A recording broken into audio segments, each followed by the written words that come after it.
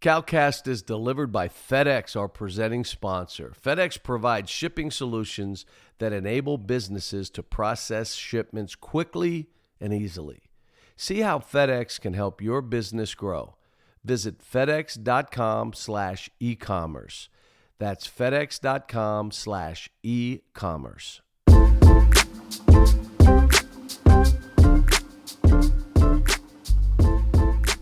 This is Coach Cal doing another CalCast.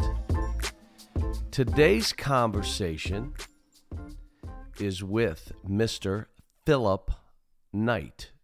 Phil Knight, founder, CEO, head cheerleader, cultural director, leader, coach of Nike.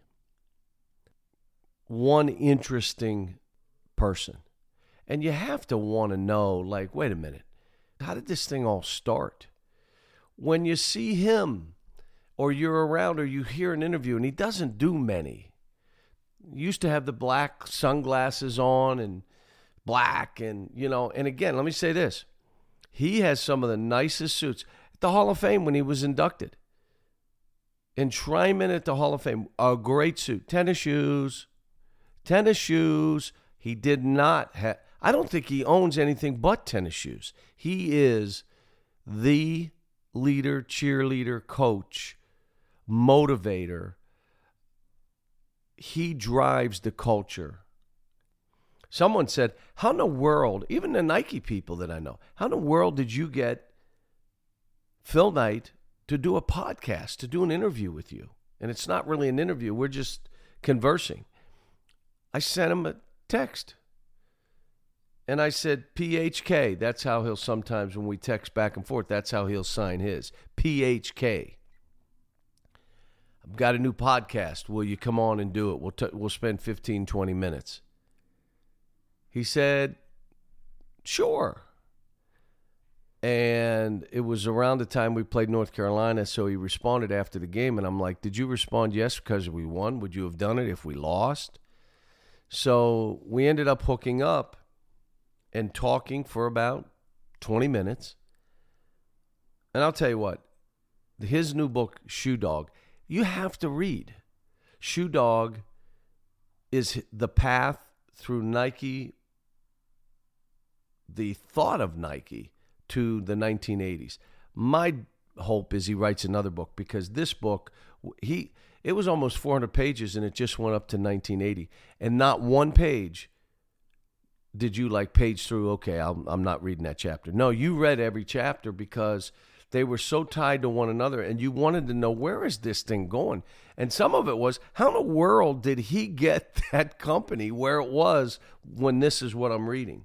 The beginning, talking about growing up in Oregon, talking about his mom and dad and how he was. I needed to see, how in the world did he win over Penny?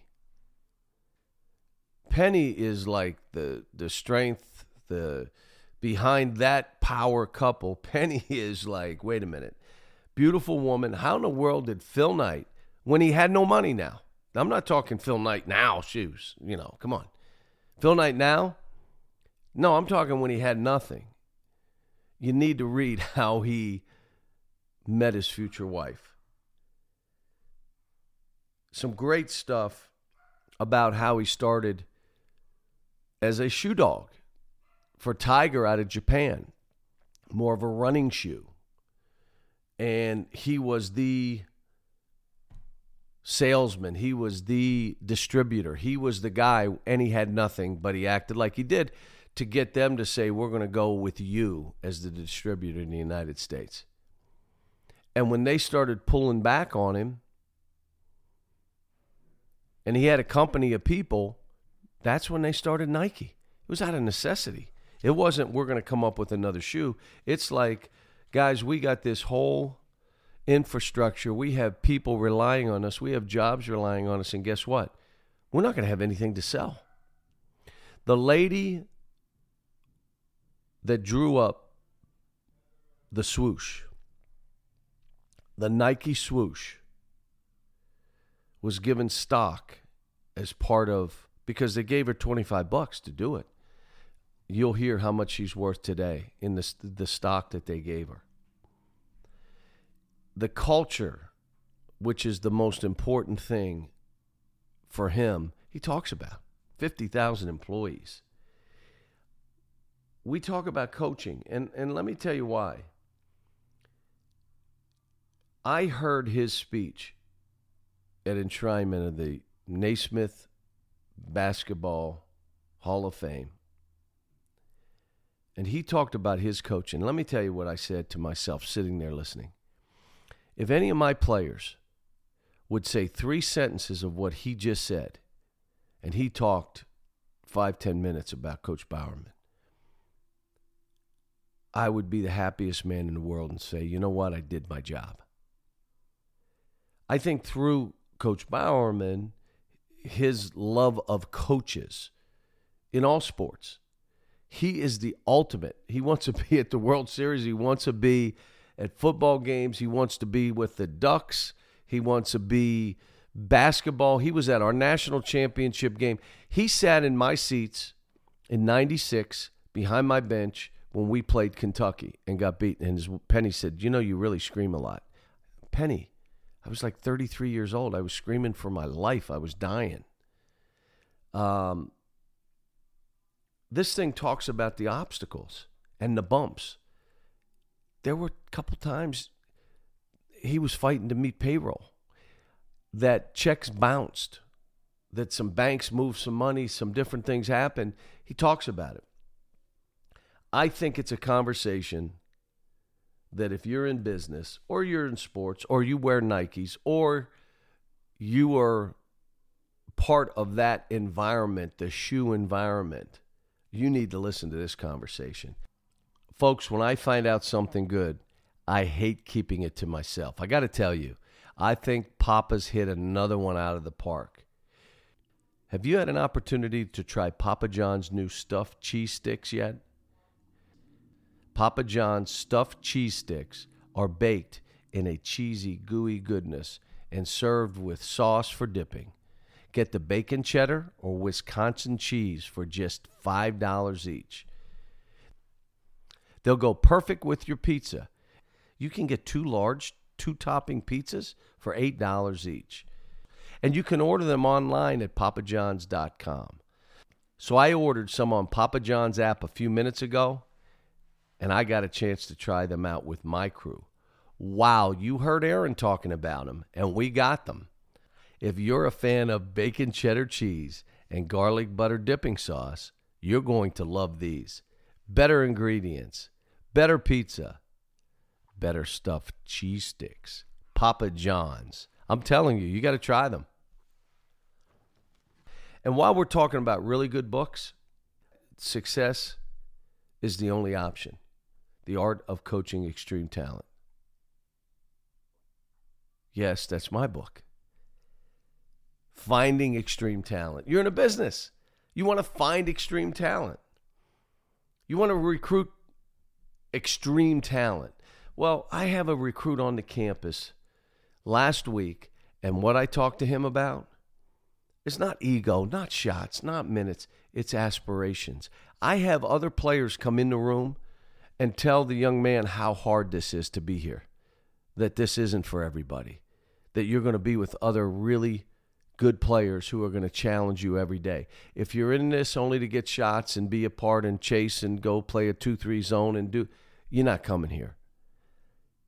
What about motivating extreme talent? We talk about it in the book. Part of it is letting them know I'm with you, that if we lose, I'm taking responsibility.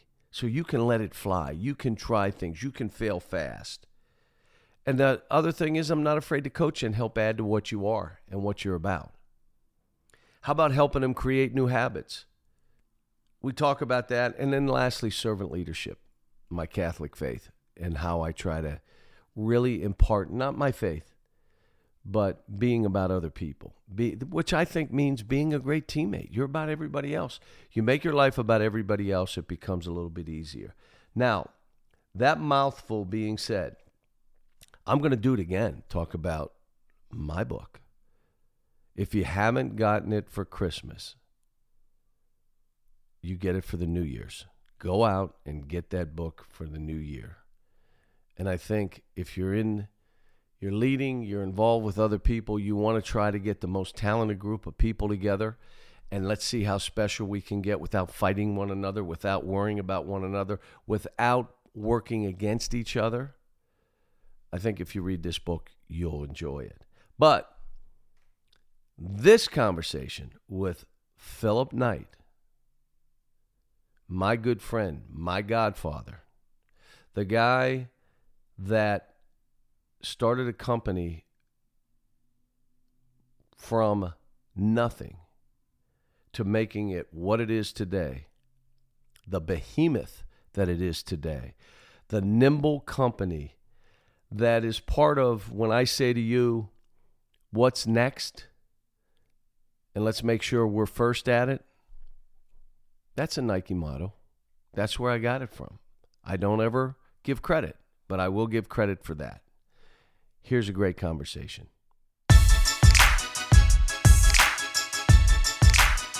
Today, I have one of the true competitive spirit, culture-changing leaders in this country, Philip Knight from Nike, the CEO, founder, and whatever else you want to say, the cultural leader of a company that is exploded on the scenes. We go back a ways, and Mr. Knight, I've got to tell the story. I was 32 years old. Nike finally called me and said, we'd like you to wear Nike shoes. I'd been coaching for 4 years. I had been in Brooks. I was wearing LA gear. The problem was they lit up. You know, they lit the bottoms. It was a problem. I was with Adidas for a year. You ready? They didn't know I was with them. They didn't even know I was with them. Your guy calls me and says, we'd like you to be with Nike. I was shaking on the phone. So finally that year, I get to go to the Nike Suite. The Nike Suite. The Nike Suite, when you're a basketball coach, is like you want to be able to get to the Nike Suite. I go up the elevator. I get off the elevator. I'm walking in the lobby near the elevator because I'm embarrassed to go in the room. I'm sweating. And the door opens. The elevator opens and out walks Mr. Phil Knight. I look at him and I don't know to say hello. I don't know what to say. He looks at me. I'm one of his coaches. I made Nike. And he looks at me and says, can you take me to the Nike Suite? He thinks I'm the bellman. Did this not happen, Mr. Knight? It's absolutely a true story. But the thing that you left out is you were really well dressed and you were a hot coaching property, but you hadn't had your picture taken out west, and I hadn't seen a picture of you, so I didn't know who you were. And you had this Armani suit on with fully pressed and tie. Says our coaches don't dress like that. We have Boeheim and those guys. So naturally, I didn't think you were a Nike coach. Yeah, and I walked you to the door. That's the way we met. Way we met. And I walked you to the door before I told you, by the way, Mr. Knight, I'm one of your coaches. And you just bust out laughing and looked at me. Hopefully that's why you remembered me. That's, you saw me on trips. I remember you. You're my bellman. Well, it is a true story. Now, can I give the other one? Sure. Where you're in the Hall of Fame? You and Penny are there, and I go up to you, and you grab me, and I hug you. I'm so happy for you, and you look at me, and you say, well, you know what's great about this? Do you remember what you said to me? You said, I'm in here before you. That's what's great about this. Well, there was a certain incongruity in that whole thing, wasn't it? That I'm there and you're not, but you're there now, too. Well, we had some fun. Let me, I want you to talk about the book because for anybody out there that knows you a little bit, you're very private. There are things that unless you're in your family, and I mean immediate family, you just wouldn't know because you never talk about you. You talk about Nike. You talk about the culture. You talk about your people. This book, Shoe Dog, talked about you. And I had to call you after and say, I can't believe you did this. I can't believe you opened this way. I mean, what made you do it? Well, that I've been asked to do the book my story about Nike for literally 20 or 30 years, and I never wanted to do it for kind of some of the reasons that you point out, that I'm basically a private person, and I just didn't really have any desire to do it. But yeah, I finally got to a point where I said, people are going to write a lot of stories over the years about Nike, and it's kind of a shame they don't see it through my eyes. And literally, I dedicated the book to my grandchildren because that's what I thought. They're going to learn about Nike through somebody else. So I said, I really think maybe I better do it, and I better do it now if I'm going to do it. And but I had a couple of writing courses at Stanford, and I knew if I was going to do it, I had to reveal kind of my whole self or not do it at all. And so that's kind of how I came to grips with it. And 3 years and 8 drafts later, it became a book. Wow, it took that long. Yeah. It's a hard process. How about we talk about the trip you took out of college? Yeah. Where you traveled there's no way, and I would have never thought that. And I know what you did and why you did it was amazing to me. Yeah, it probably took a little more courage in those days than it would today when you have, the jet airplane was just starting. The first jet airplane trip I took on that trip, and the 707, a Boeing 707. The year before that, it was all props. And but I had a classmate of mine had done that the year before me, when he graduated from Stanford, and he said, I want to take this trip around the world before I go to work for 40 years, rather than go to work for 40 years and then take the trip around the world. And that made a lot of sense to me. And then when I took a small business class, I got the idea of making athletic shoes in Japan. So the two sort of came together, and that was a little out of character as well as the book. But I decided that if I was going to do it, I had to do it now, and I better go. Why don't you tell a couple of the things like that you stopped to see and some of the things you did? Well, I mean, obviously, the main thing was when I called on Nitziger Company Limited to see about being a distributor for their shoes in the United States, and that was just a cold call, and I'm not a natural salesman at all. I had stopped in Hawaii for a few weeks and decided to defer some expenses by selling encyclopedias door to door, and I never sold a single encyclopedia. So that was me walking into the Japanese factory, and I walked in the factory, and the whole entire accounting department got up and bowed to the big foreign buyer, and I thought, oh shit, I get out of here alive. But they were just starting to think about selling in the United States, and so we shook hands, and I ordered some samples, and that was the start of that. And then I kind of had to decide, do I want to go back right now or not go? So I said, I better just kind of keep going. And yeah, it was a very, very eye-opening trip. That I went to Thailand and to Vietnam, where it was just starting to heat up down there, and Saigon was a beautiful city. And then I went into India and went out to the Ganges, the holy places there, and then I went to Kenya and saw Mount Kenya, and it was a very eye-opening trip that I'd never been outside the United States before that trip, and it was as good a part of my education as anything. How old were you? Were you then? I was 24. Wow. It's amazing. Let me just throw this, and you and I laughed when I said the amazing thing is people look at Nike now, billions and ahead of the curve, and stays the course and keeps pushing and always challenged. But there were times where you guys were up against it, making payroll.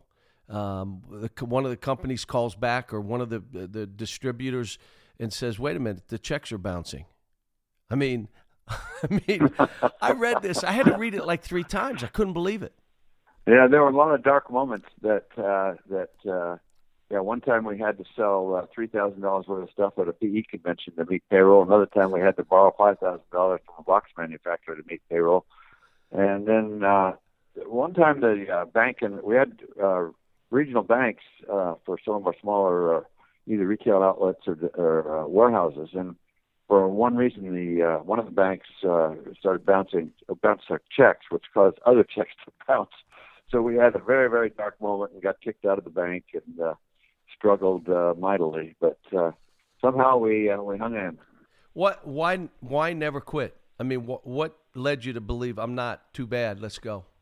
Well, I think that first of all, we were increasing our sales. We were doubling our sales every year. I mean, that wasn't a big number, we went from $8,000 to $40,000 to $80,000 to $150,000 to $300,000. We knew we were making progress, and we really felt we could sell way more than the bank would let us bring in because the bank would put a limit on our credit. But so we were encouraged by the progress we were making there, and it was I've been a CPA for 4 years, and it was a lot more fun than doing that. So that and then I had a really great professor of entrepreneurship, and he had a motto that he said really almost every day in class: is the only time you must not fail is the last time you try. And I just kept remembering that and going forward. Well, some of the stories of you and Penny in the house figuring out, like, what are we going to do? Yeah. I mean, incredible. Let's take a quick time out, because I know we've got a lot of listeners that either own or work for growing businesses and need to hear this. If you're hiring, do you know where to post your job to find the best candidates? You see, posting your job in one place isn't enough to find quality candidates. If you want to find the perfect hire, you need to post your job on all top job sites, and now you can. ZipRecruiter is a search engine for finding and posting jobs, and already 9 million resumes can be searched through their database. You can find candidates in any city or industry nationwide. Just post once and watch your qualified candidates roll in to ZipRecruiter's easy-to-use interface. And if you have any issues, ZipRecruiter's friendly and human support staff is ready to help. Right now, my listeners can post jobs on ZipRecruiter for free by going to ZipRecruiter.com/Coach Cal. See for yourself why ZipRecruiter has been used by over 1 million businesses. Again, go to ZipRecruiter.com/Coach Cal and post your jobs for free. All right, let's take a little break. Got to show some love to Blue Apron. You know, if it were any other color, I probably wouldn't have them on this show. But Blue Apron, yes. Ellen's going to do, you know, she does the Blue Apron ads. So here she comes. All right, here's Ellen. I got together with my family over the holidays and enjoyed some great meals. I love that time together. So many of my memories are around family around the table and the smell of a home-cooked meal. That's just one of the reasons why I love Blue Apron. Cooking together builds strong family bonds, and research shows that Blue Apron families cook nearly 3 times more often. And you cook and I eat, but I cook with you. I've done a couple meals with you. All right, what was the last meal we had? This time we had little blackened catfish with Veracruz sauce. You know, I love catfish and I love blackened, so it was pretty good. What else was with it? It was very easy to prepare. It had some peeled tomatoes, celery. It was very good, very easy. Everything's very fresh and measured out, and it just makes it I like the portions, too. Yeah, everything is I eat perfect. A portion and a half, and you get a half. It kind of works out fine. It's just made for us. Blue Apron. Here are some of the meals available in January. Seared pork chops with farro and cranberry chutney. Spaghetti squash and marinara with mushrooms and garlic knots.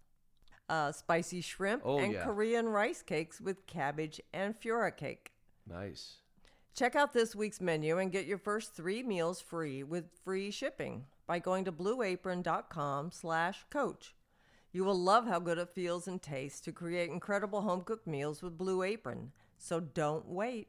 That's blueapron.com/coach. Blue Apron, a better way to cook. Let me say this, you know, my big deal is the culture. And I think Nike is all about culture. You could say what you want. You take care of your people, you know, because you know they're going to take care of the company. But you've created that. And it all started with you and how you were, because people that don't know you don't realize your competitiveness. I mean, you are like the ultimate competitor. Tell me what was the beginning of it? How did you get people to buy in? What was, you know, and again, I'm saying that for me, I do it with small groups.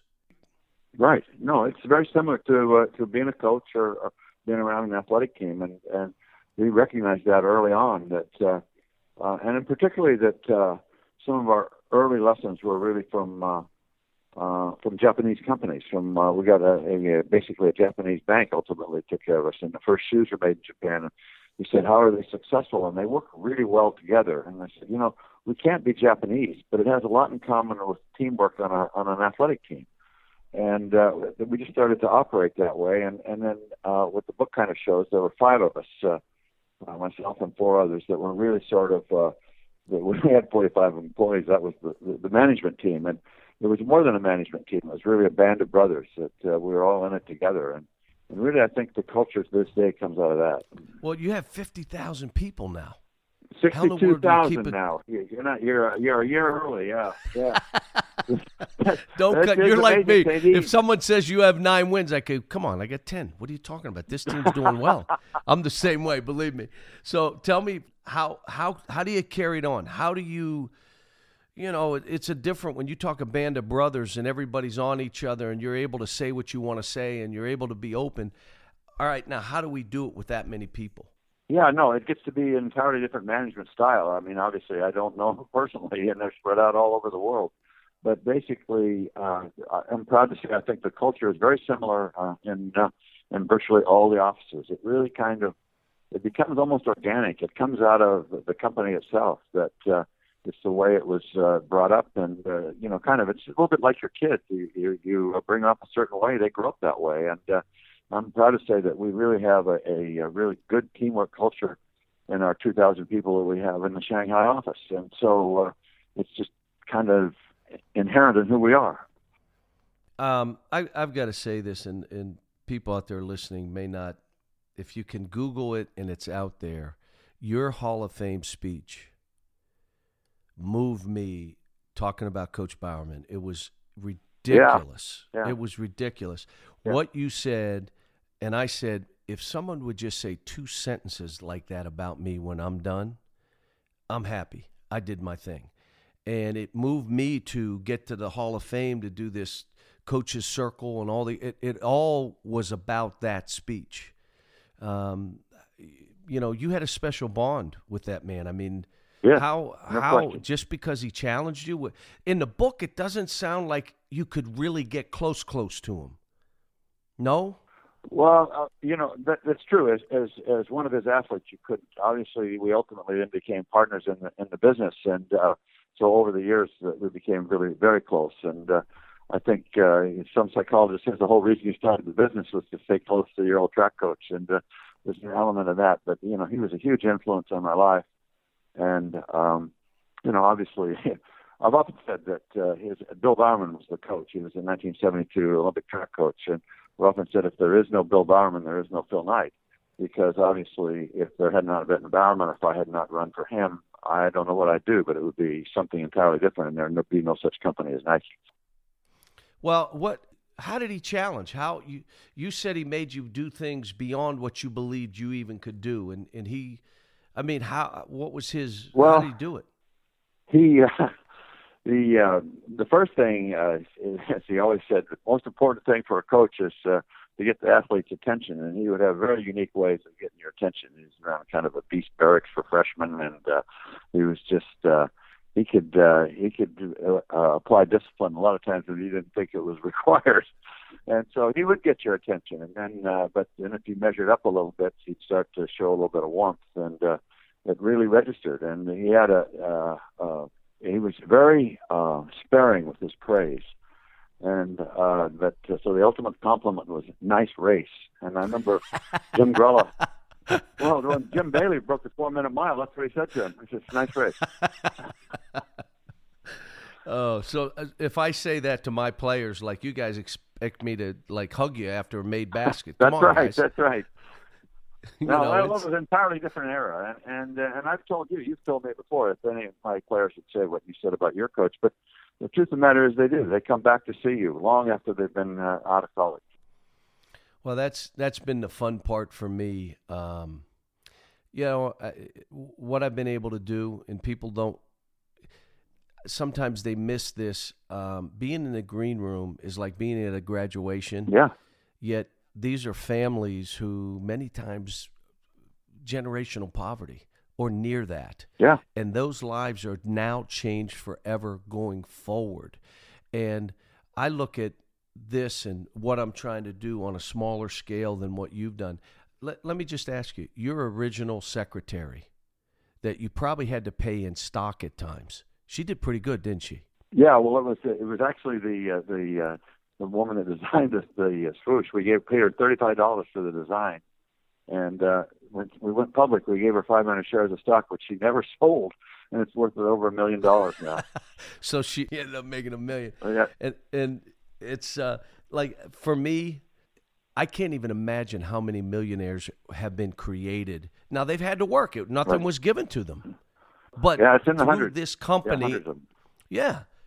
And for me to be able to do what I do in my small little corner of the world and be able to say that if you do right, if you create the right habits, if you're driven and wired, Yeah. you can do this. But I can't do it for you.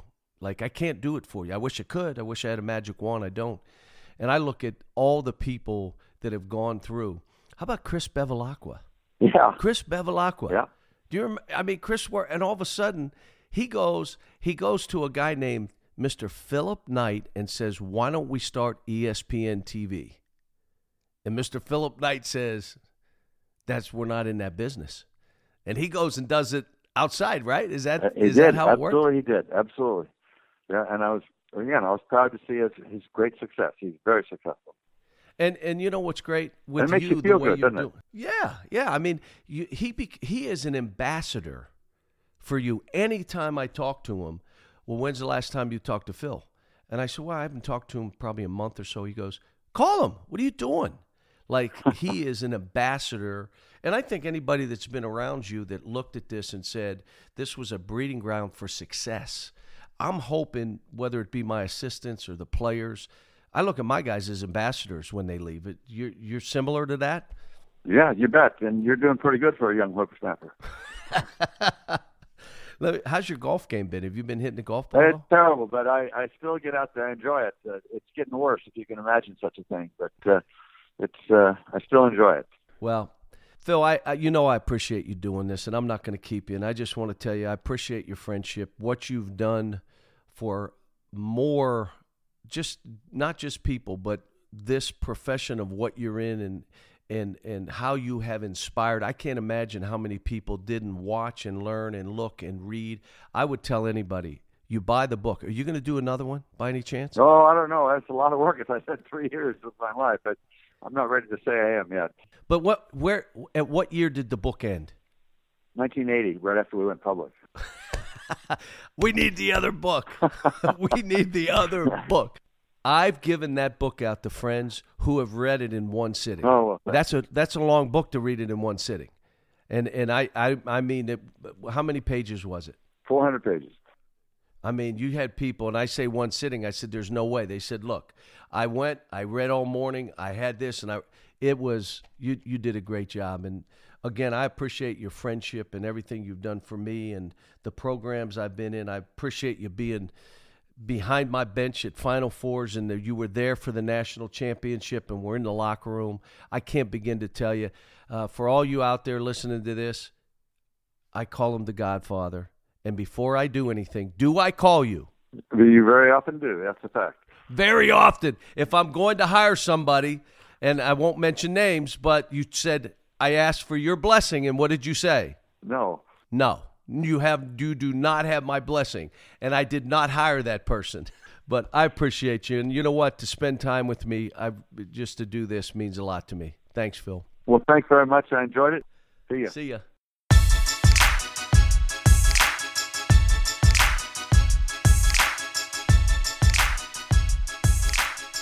I hope you have when you listen to Phil Knight and understand, one, I'm just appreciative that he would spend time talking with me. And the reason is, he just doesn't do it.